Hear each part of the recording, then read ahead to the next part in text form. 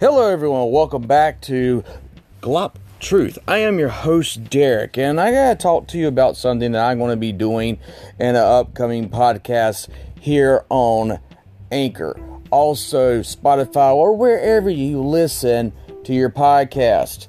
I used to have a YouTube channel, and we did a lot of lessons dealing with the supernatural, giants, and the coming conspiracy of our world, and thus not being told what it truly is. I've been reading 2 books as of late that's been going along with a lot of my study and looking into ancient cultures and ancient texts. I, in North Carolina, was able to show and prove with the help of UNC Tar Heels of sending me their literature on the subject of the mound builders.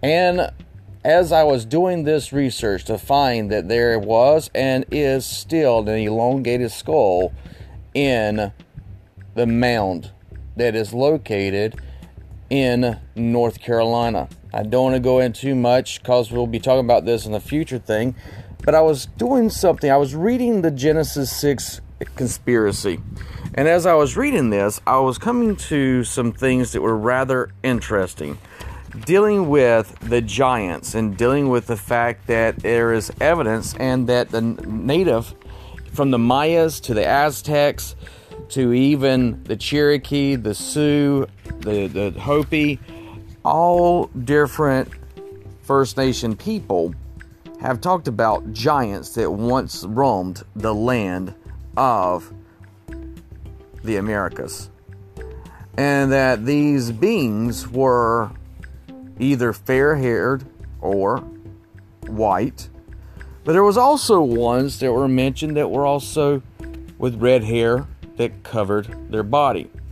And this brings me to another book that I've been reading of late called Missing 411, Eastern United States, Unexplained Disappearance of North Americas that have never been solved, where people are going to national parks or even to the mountains, or even also collecting berries, blueberries, raspberries, any type of berry patch, for the people to 1 second be there, and the next, as their loved ones turn around to ask a question, they're gone, and sometimes never, ever seen again.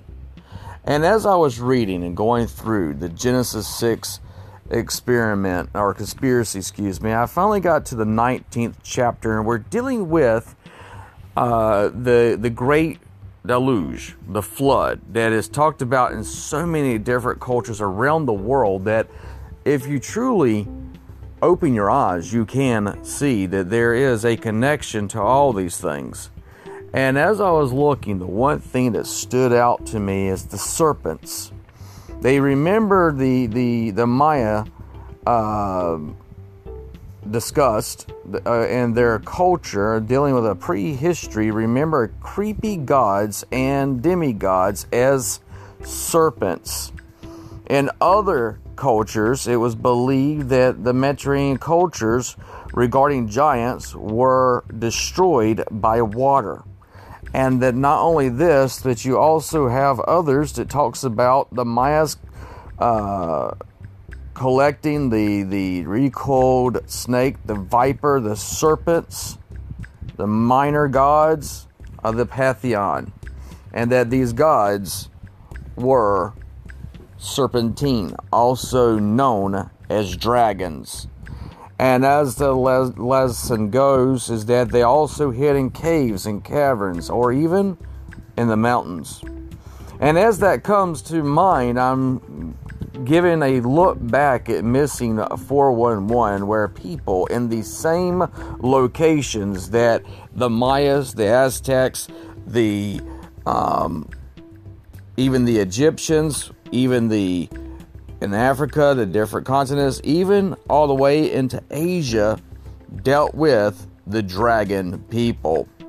Now in Asia, they consider the dragon being their most sacred of creatures and beings that really brought them into a technology of age that taught them how to do cutting of roots and even black powder.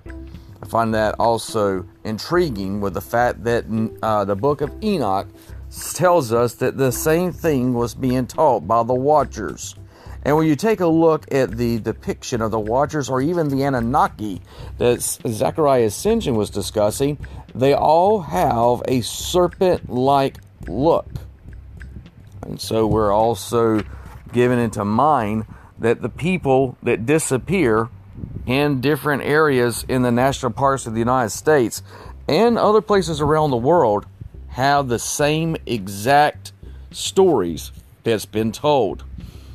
Between the giants, or a hairy ape-man type thing, or even in South Carolina what was known as the lizard man that has shown up and chased after a gentleman known as Davis.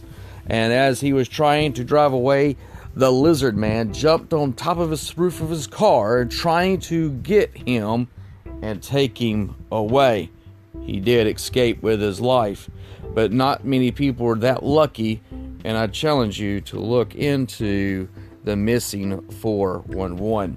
We will get more into these topics and more of this discussion at a later time. As always, pay attention to your surroundings, because you never know what lies around the corner. And have a good one, and I'll see you on the next one.